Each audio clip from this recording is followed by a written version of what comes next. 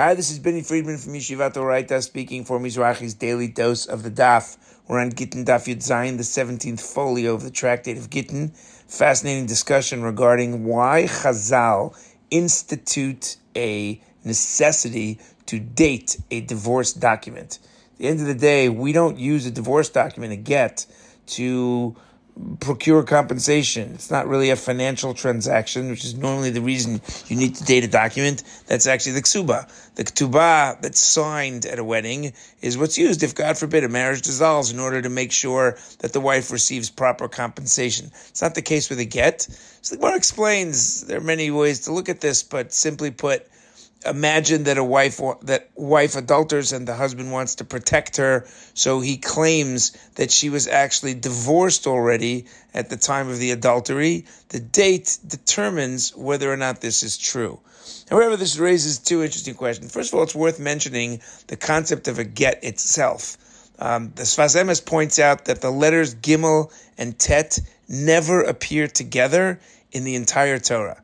Right? In fact, in the Torah, this is called a Sefer Kritut. It is a book, literally, a document of separation.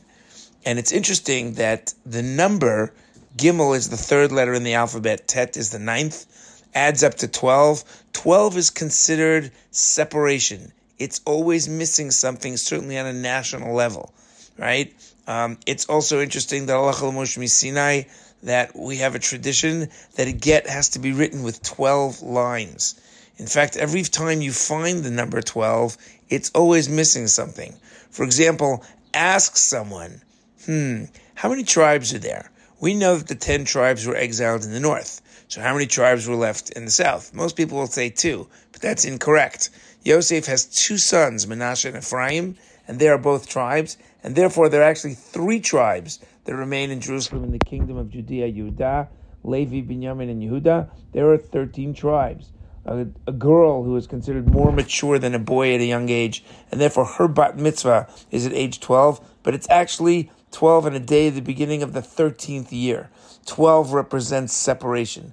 That's what a get is. In fact, that's why at the end of the tractate of Gittin, Hashem himself cries literally after an entire tractate that speaks about the laws of divorce. The Talmud wants to remind us, nonetheless, when a couple needs to get divorced, God himself, as it were, cries over the altar. This does not mean that someone's doing something wrong, God forbid, when they get a divorce. There is, after all, a mitzvah to get a divorce. It's a mitzvah I hope never to fulfill, but a mitzvah nonetheless. When 2 people get divorced, it means that 2 souls were meant to meet, they were meant to be together, they were meant to share, and eventually they were meant to move on to other things. How do I know that? Because they ended up getting a divorce. Divorce is all about separation. And that's the whole idea, that within the context of a divorce, we date the divorce document to put a timeline on it. Once we separate from the things that we need to separate from, God willing, we're ready to move on and find other ways to become reconnected. Something to think about on the topic of Gittin, on Masechet Gittin Daf Yud Zayin.